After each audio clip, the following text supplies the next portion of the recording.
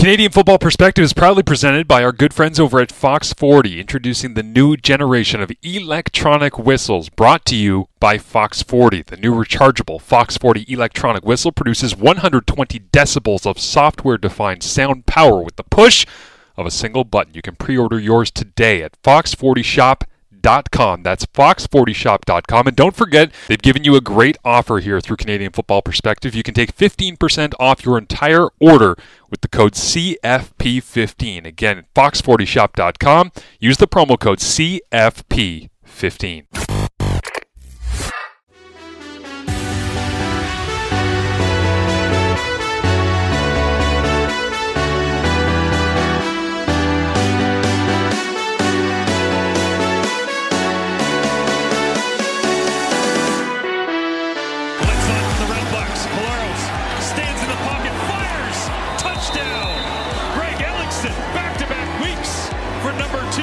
Zone. 30, 35, 40, 45, Grant going into BC territory. The kicker stumbled.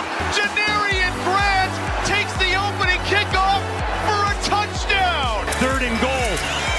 Evans leans to his left on his back foot into the end zone. Touchdown, Tiger Cats. Popped up and it's intercepted by the Bombers. How many times has happened? Thompson laterals it and they're on the run. 4 receivers to his right. That's where he'll look. Pressure on it. Bust. Open. Keon Hatcher, countdown on, 30, 20, 10, touchdown Lions. Colaros forced to scramble, and he's going to gun it for an open shot at the 40, 35, 30, 25. Can he get around corner 20? Dalton Schoen is going to score! Oh my goodness! Welcome everybody to the breakdown.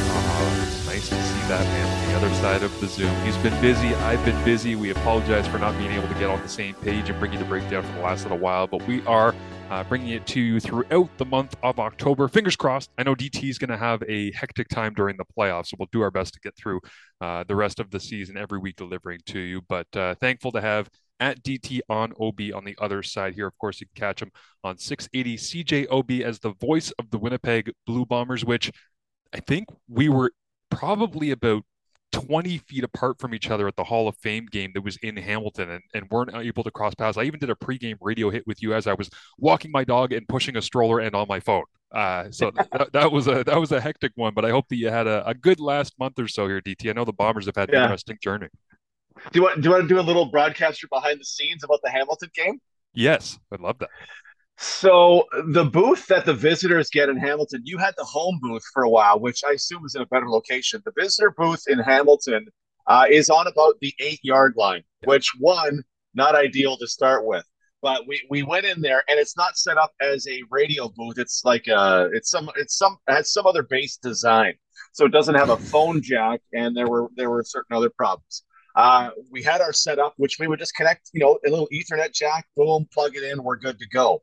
None of the Ethernet jacks worked, and our tech, got there an hour ahead of time and went, "Wait a minute, this isn't working. What's happening here?" Tried to bridge a computer to it, that didn't work. Had to phone the overlord of tech at Tim Hortons Field to come and fix it.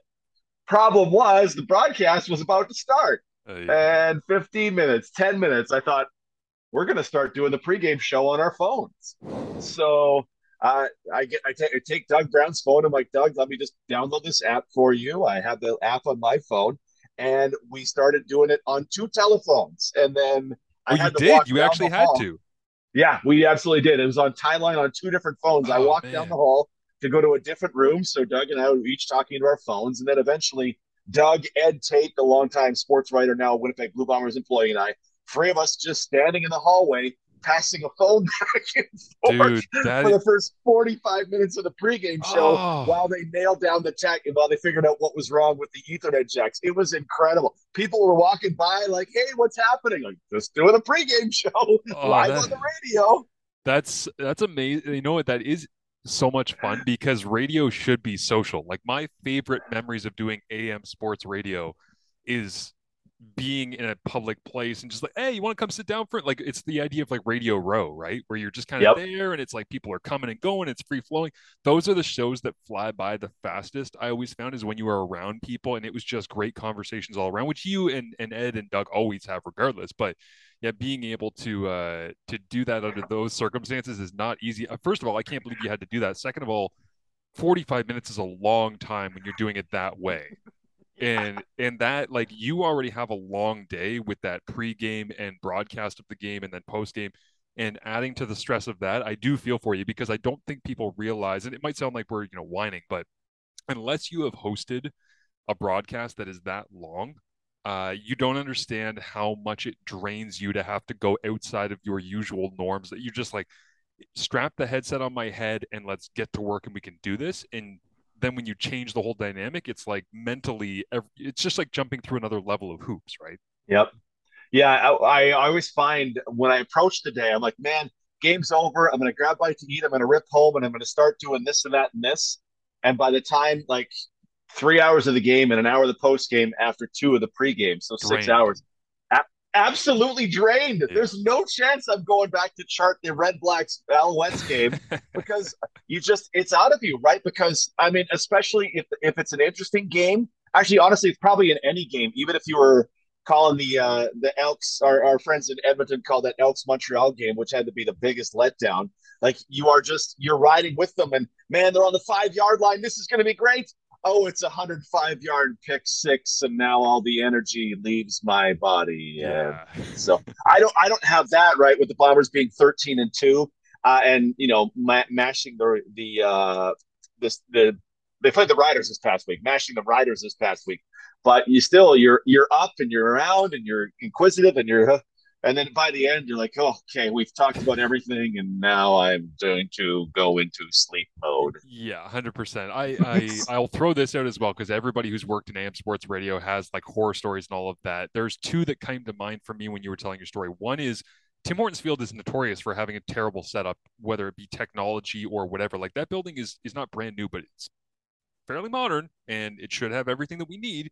And there's constantly problems, including in the home booth, in which we had a problem where randomly throughout game broadcasts, we would get blasted with about 120 decibels worth of static once a quarter. And nobody could explain it. And it would happen.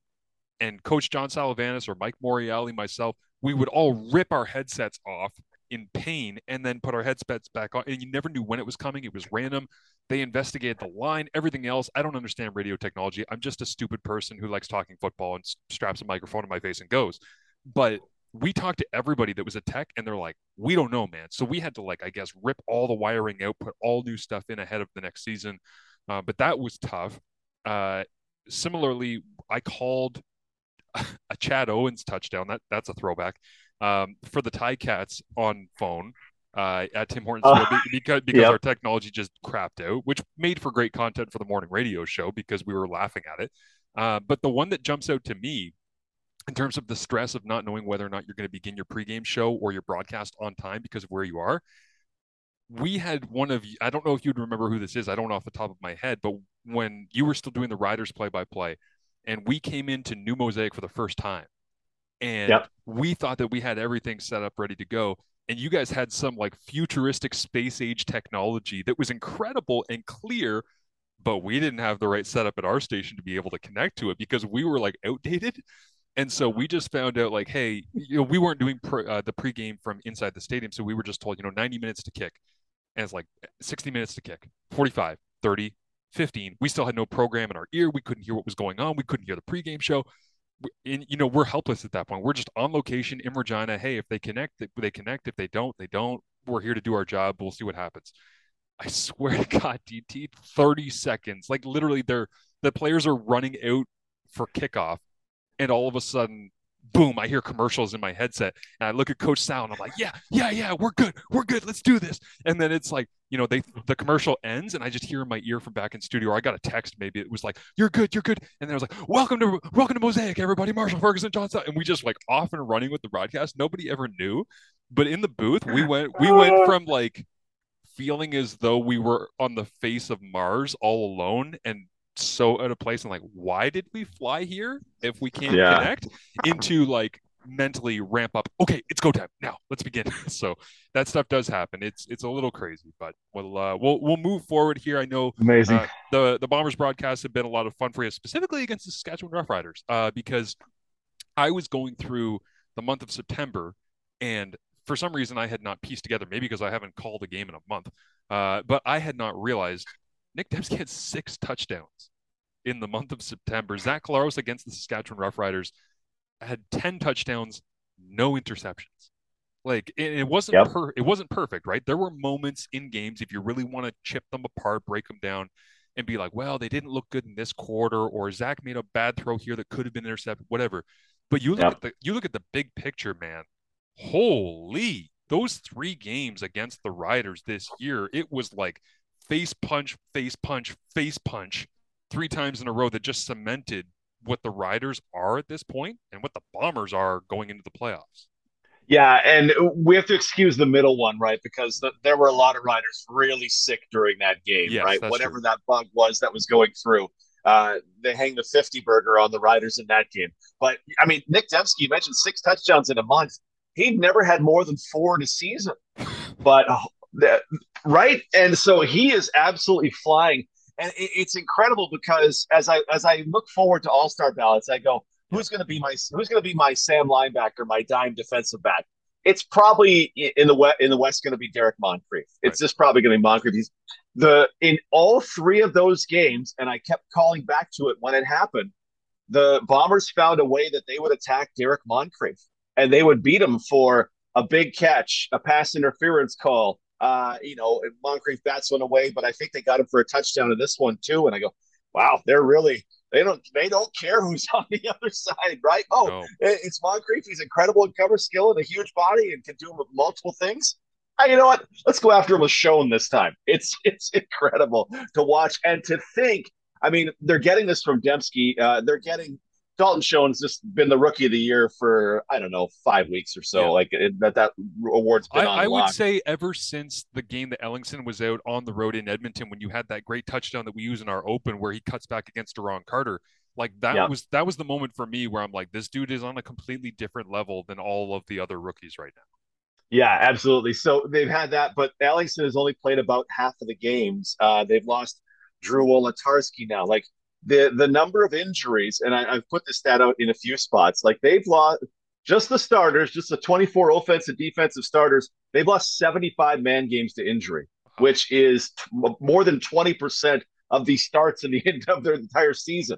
It's amazing what they've been able to do at defensive back, at receiver. I mean, it's been incredible. So yeah, that Demski is going off, and as Zach Collaros said, he's the best deep ball tracker in the Canadian Football League. That one straight over the top. Yeah. That any of us who played any kind of football remember how much fun the one straight over the top was. But that stuff's on like, oh no, it's a little this way. As last night I watched DeVaris Daniels just absolutely baffled by any ball over the top in last week's game. I go, oh, Demski's on fire. I just got to say this about the DeVaris Daniels stuff, because I was tracking last night as well, Toronto-Calgary, and I saw that play that you're talking about, kind of like a seam ball down the left side, outside the hash, inside the numbers, and Daniels misplays it and just doesn't, like you're saying, track it, doesn't see it the right way. I know that Ryan Dinwiddie is a stubborn play caller. I didn't realize he was so stubborn that on basically the next offensive play when they got back onto the field, he's like, yo, run that shit again. That's open. Like, he's basically just like, I schemed you open. Why are you not catching? Like, Mac, put it where you did last time. DeVaris, go make a goddamn play. And he calls it again, and it's almost the exact same thing that happens over the top. I was like, oh, man, that's when you know you've had a bad day. Yeah, I wish I just wrote a note to myself to go back and check. Does DeVaris Daniels have trouble with the ball over the top? Because 2 catchable ones in the same game that if you just, instead of putting your hands here, put them here and you would have had it. I need to go back and see if that's a thing, but it was certainly a thing for one game. But yeah, the Bombers receiving core, I think at the beginning of the season I said it's probably the 7th best receiving core in the CFL.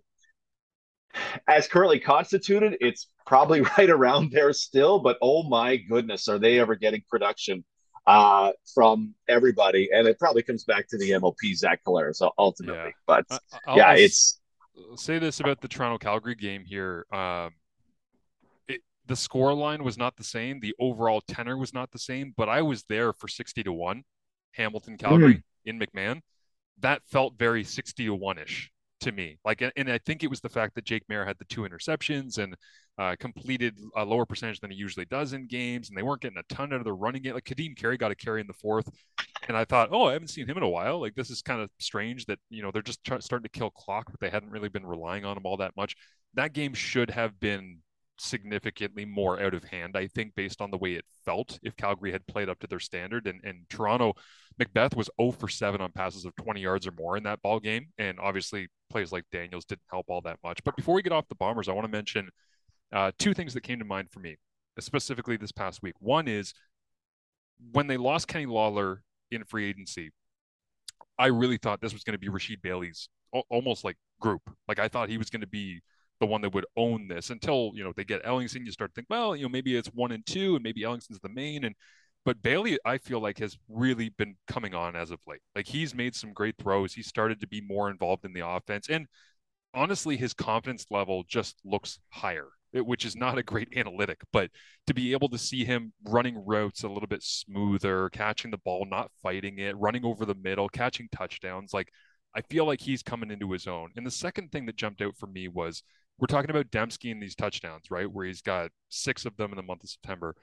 The 2 specific plays that they scored on, Buck Pierce, as a lover of offensive football, the way he schemed up both of those, I know from talking to Mike Daly a whole lot, who's been a friend since I moved to McMaster in Hamilton in 2010, free safety at Mac, goes and plays with the Ticats for basically a decade, does the podcast here whenever we can. He's coaching at Laurier right now, so we haven't been able to get that one off the ground a whole lot. But I know that I would talk to him about CFL concepts, right? And the diagonal is a primary concept in all CFL route trees.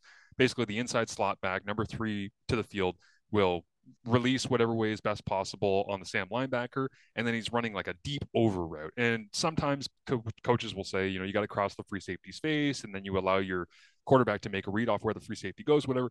The specific play that they ran where Dembski runs the diagonal directly towards the free safety on the backside. I think it was at a quads as well. So it's kind of like, they rotate over to the backside.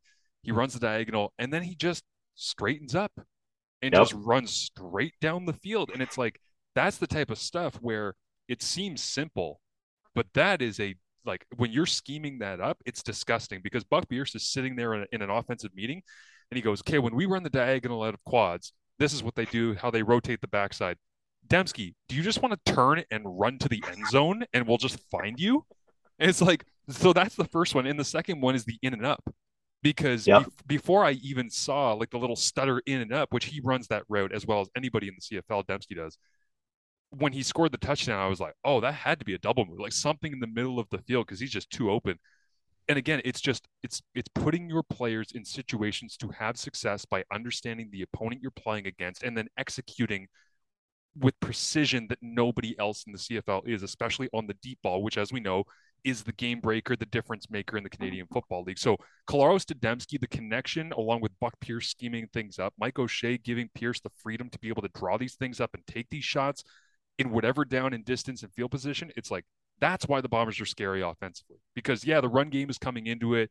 And yes, Rasheed Bailey's getting better, but Schoen has been good. Maybe they get Ellingson back. That right there, to me, is the reason why, even if they're in a playoff game against Calgary or BC or whoever comes out of these playoffs, you're in the Grey Cup and you're struggling. If you get to the fourth quarter and you got Collaros there and you've got a great scheme and some shot plays drawn up, they can get back into a game at any point, which is kind of why the Hamilton game was so confusing. You were just waiting for it. You're like, they're going to do something here. They're going to blow the doors off and come storming back, and then it just kind of never did. Well, that game they get within 10, and then Hamilton just sucks all the air out of the room with that 9-minute drive, right? That was the defense, one of the rare times the defense lets them down in that one. The other one from Dembski in that game, and I don't know why, I honestly don't know why it worked, but I wonder if it was a tendency thing. He's busting up the seam, and then he kind of chops like he's going to make an in cut at like the 2-yard line, which is, and I thought, this is way too far downfield to do an in-breaking route. But here comes Mike Edem to try and kill him. Dembski's like, out the back door, touchdown, celebrate, throw it in the crowd. We're all good. Like, it's It's incredible. It's impressive. I was talking to Coach O'Shea about it. 9 different times this season, they've had 5 guys carry the ball in a single game. So Wow. Brady Oliveira is the every down back, but here's Greg McCrae or Rasheed Bailey or Dalton Schoen or Greg Ellingson or somebody's doing jet sweeps and they've in the last few weeks incorporated other plays for Dembski where he's a receiver and it's technically a pass play, but he's the 3 strong and he just kind of comes inside and they just pop the ball, just a little pop, and he takes it up the middle like it's a zone run play, and you go, all right, well that's there too. And Dembski hits that. Doug Brown was just marveling how Dembski hits that jet sweep as well. Yeah. Like he'll take it outside, he'll turn it right upfield, whatever's available. And man, that guy is fast. Like he hits the line of scrimmage doing 100 miles an hour, and all of a sudden here's 15 free yards on a run play that we've talked about this on broadcast. There's no player in the Canadian Football League that's used the way Nick Dembski is. Yeah. Hamilton tries to do it with Tim White, Braylon Addison, sort of.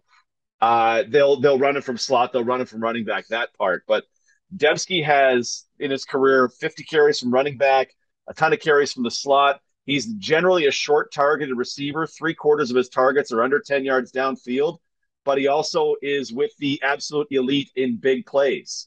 Yep. So most of it's concentrated near the line of scrimmage. He's with the Darrell Walkers as far as making 50-plus yard catches.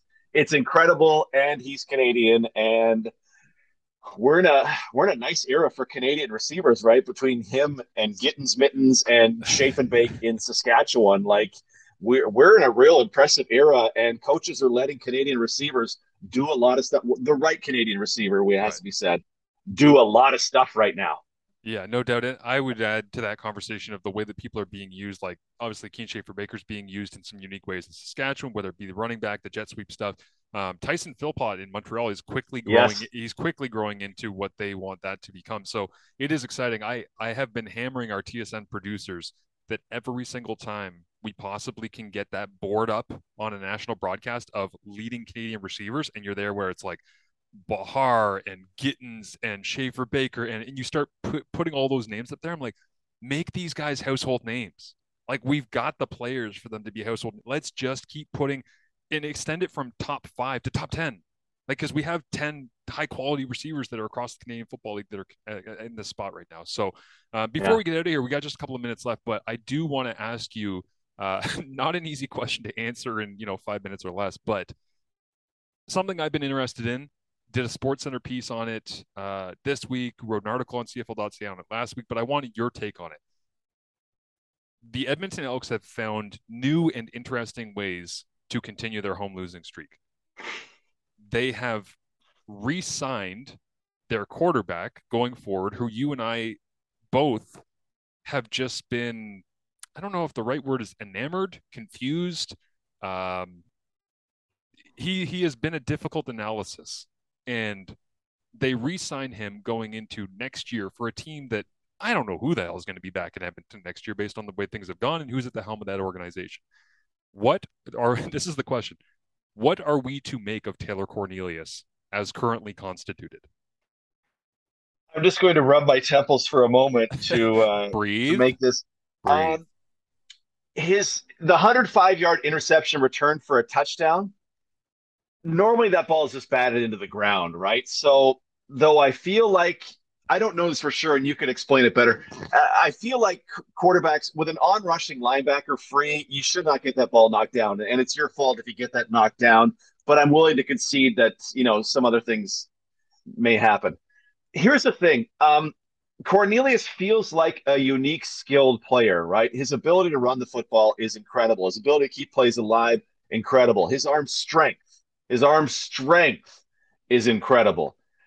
But this is a story that since I started tracking the CFL, like I've seen the story a million times of this guy's got great tools, but he's not an accurate passer.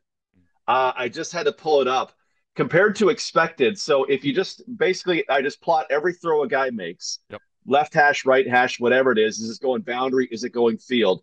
Where is it? How wide is it? How far downfield is it? Take that, compare it to every other pass that's been thrown that way in the last 7 years. So that's 40,000 passes we're getting to. How often has it been thrown accurately? How often does he throw it accurately? So you get an expected accuracy percentage and how someone compares to expected. Taylor Cornelius is 9 points below expected, just ahead of Vernon Adams and Caleb Evans. And the one ahead of him is Bo Levi Mitchell, but he's a far ways behind Bo Levi Mitchell. He is not an accurate passer. And listening to the broadcast, the radio broadcast, you heard Dave Campbell and Morley Scott. Dave Campbell's like, that's an awful throw. Like, you can't throw that at his feet. You can't leave that ball inside him. He just, and at this point, is it something technical? Does he just need to set his feet? I honestly don't think that's it. I just don't think he can pass accurately. And you cannot survive and you cannot sign a guy through 2024 if he can't throw the ball from A to B reliably. He can hammer deep outs to Mike Jones and he can lay off the pass you highlighted on Twitter at TSN_Marsh goes 45 yards back across the grain. That's insane. That's insane. But that was one of his 9 accurate passes in the game, right? And you just can't survive in the Canadian Football League, probably any football, honestly, if you can't pass the ball accurately. And there's nothing in his 300 attempts this season that says this guy could be an accurate passer. So I get why you'd fall in love with him, but I get why he's going to break your heart too. Yeah, I think that's the perfect way to summarize his game right there at the end, is because I keep having people say, like, you see the progress, don't you? And I'm like, I see flashes of it. I see, but like in very, very small, like rolling to his right in Calgary where he throws a rope to the back of the end zone to Jalen Marshall where he's getting chased by Cam Judge. I'm like, oh, damn, that's a play. Like, that's unique. But to your point, like you mentioned arm strength and you went arm strength. Like, he's strong. He's got, you know how many balls he underthrows on deep balls? It's like that dude misses short because he doesn't just let it fly. And I do see, using the legs, I think his scramble percentage this year is 8% compared to 3.7% in 2021 when I crunched it the other day. So he's taking off and running almost twice the amount because maybe he's more comfortable, where he's throwing the football, a little bit more heavy in the check down zone, short middle between the hashes. That tells me that maybe he's becoming more patient. Maybe he's not trying to force it into smaller windows. Like, all of that stuff is good, but the end result in the CFL is just like we talk about the deep ball and Dembski and the double moves and the scheming. You can play yourself into games like that. You can play yourself out of games really quickly with 1 or 2 big mistakes. And the thing that was concerning for me this past week is against Montreal. He makes that, the Beverett picks it off, takes it back to the house. Afterwards, he came back. There was like 3 straight interceptable passes. Yes. That's concerning for me because that goes to show, like, in 2021, that dude was climbing uphill against just a pile of sludge and he could never get right. And he was surrounded by just a disaster. The offense was all off. The receivers weren't running the right routes a lot of the time, but he was inaccurate in that moment as well. This year, it's like, okay, a little bit better organized, feel as though he's got some better surroundings. And yet there's still moments where you're just like, the confidence dies. Like, Paul LaPolice just got let go because Sean Burke said there might have been a loss of confidence in the room. I don't know if Taylor Cornelius inspires a room. I think he's a decent quarterback. I think he can chuck it deep. I think he's got a big body that looks like a pro quarterback. I don't know if he inspires confidence as much as half the guys in this league do better. Yeah, I'm with you. And I just visualized all those passes you were talking about. Like, oh boy. Yeah. Because, I mean, Chris, they're building weapons there, right? I mean, Kenny Lawler, Dylan Mitchell, and Darrell Walker, plus Kevin Brown, who is 5 yards after contact per rush so far. Nice. Like, he's nice. It's nice. It's working. That stuff. There's foundational pieces on the offense, but give me Matt Nichols more than give me Taylor Cornelius, because again, like people are I'm discovering this. It's on a steady upward climb. Like, he has 17 for 34 games. Like, his completion percentage is still under 60. Like, he may be getting better, but it's still not even average. So what are you really getting? And the biggest thing that I tried to highlight in the SportsCenter piece today was that from 10 to 20 yards depth, he is attacking that part of the field more than well above the league average. Like, he isn't interested in 0 to 10. He's a 10 to 20 guy. He likes to put the ball in those spots. But his completion percentage, both in 2021 and in 2022, from 10 to 20 yards is atrocious. Like, he's not completing much of anything. So he's pushing the ball, which historically there's more value found in pushing the ball 10 to 20 rather than 0 to 10, because when you get the completions, you're moving the sticks, or you're getting the big plays, or you're getting the touchdowns, you're getting yards after catch because you're running free through the secondary. But if you're not completing those passes and it's like way below the CFL average, that's where it becomes an issue. It's like, cool, I like your approach and your style of play.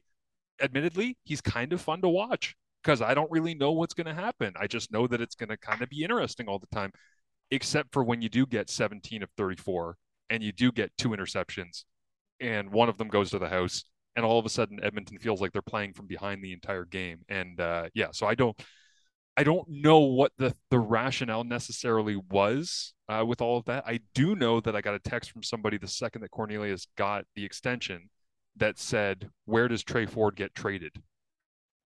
And I don't think that's an inevitability, but I do think that that's an interesting question with him under contract going forward. Is like, do they use Trey as a package guy?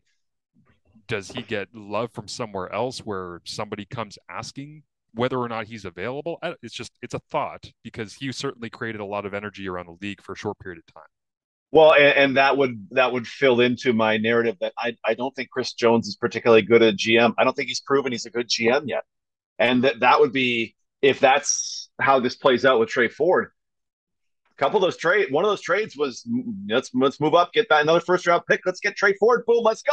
Yeah. And if you then minimize and totally neuter that trade, well, that trade now looks even worse. So that's I hadn't even thought of that, but that's something to watch going forward, and that would certainly go into my. I don't know if you're good at the personnel acquisition. You're great at generating pressure off 3-man rushes. That's incredible. But by the way, if we have a sec, yep. Ottawa got a Lorenzo Malden sack on a 2-man rush, 2 versus 5 against BC, and that's the funniest thing I saw all week. Lorenzo Malden legit hammered by guard tackle all the way through, and the league sack leader just worked it at a normal time. Like Mike Benavides in the 2-man rush is one of my favorite very minor plot lines of 2022. Amazing. But yeah, Chris Jones he may be a great defensive coach, maybe, but the personnel acquisition, I need a lot of convincing that's good. I hear you. DT, let people know where they can catch you this week in your journey around the Canadian Football League.